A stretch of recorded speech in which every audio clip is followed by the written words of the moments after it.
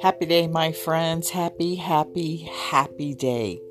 I want to talk real quickly about the spirit of wisdom and revelation for all of us. Can you remember times in your past when you suddenly saw something in the Bible that like you had never seen before? The truth is that it's been there all along, but it had been hidden to your eyes. So then, one day you're reading something you've already read probably 10, 20, 15 times before, and it was as if someone pulled the covers right off that verse, and it literally jumped off the page in front of you. You saw it, you understood it, and bam, there was revelation. Can you relate? Truly, truly, it is a fact that God chooses to reveal things to us in His timeline, not our timeline. And that's one of the reasons why Paul prayed for God to actually give the Ephesian church a spirit of wisdom and revelation. We so need wisdom and revelation today. Wouldn't you agree?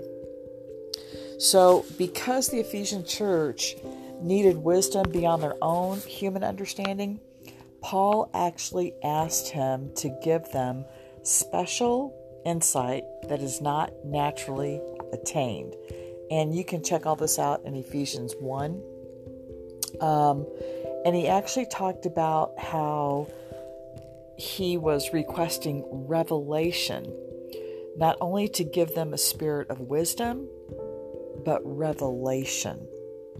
So when we have revelation, we have greater clarity. We understand the things that we see. We understand the things that we hear. We understand what is going on around us. And most importantly is we understand what the enemy is endeavoring to do in our lives. And we have the opportunity to halt that. So God has all the answers that we would ever need. And sure enough, all we have to do is just ask God to impart the wisdom to us that we need. So if you need direction and guidance today, I just encourage you to stop now.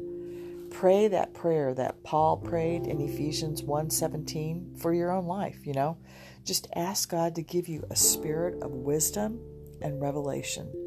God has all the answers that you need, and you are not far from receiving them at all.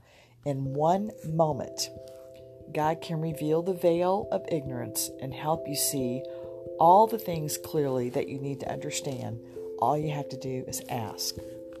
So today, let's just ask together, all right? Lord, I ask you to give me the insight and wisdom I find that I would need for this moment in my life. There is so much that I need to know, but I am unable to figure it out all by myself.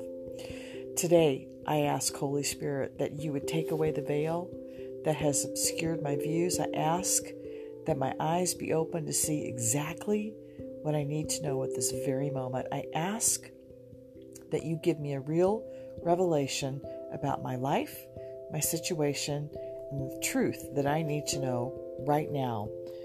Father, give me a spirit of wisdom and revelation regarding truth. Thank you, God, that you have all the answers that I need. Thank you, Holy Spirit, that you remove the veil of ignorance that has blinded my view, and you are helping me directly, clearly see the things that I need to understand for this day and this moment in time. In Jesus' name, amen. Have a wonderful, wonderful day in Christ Jesus. Go be great because He made a way for you.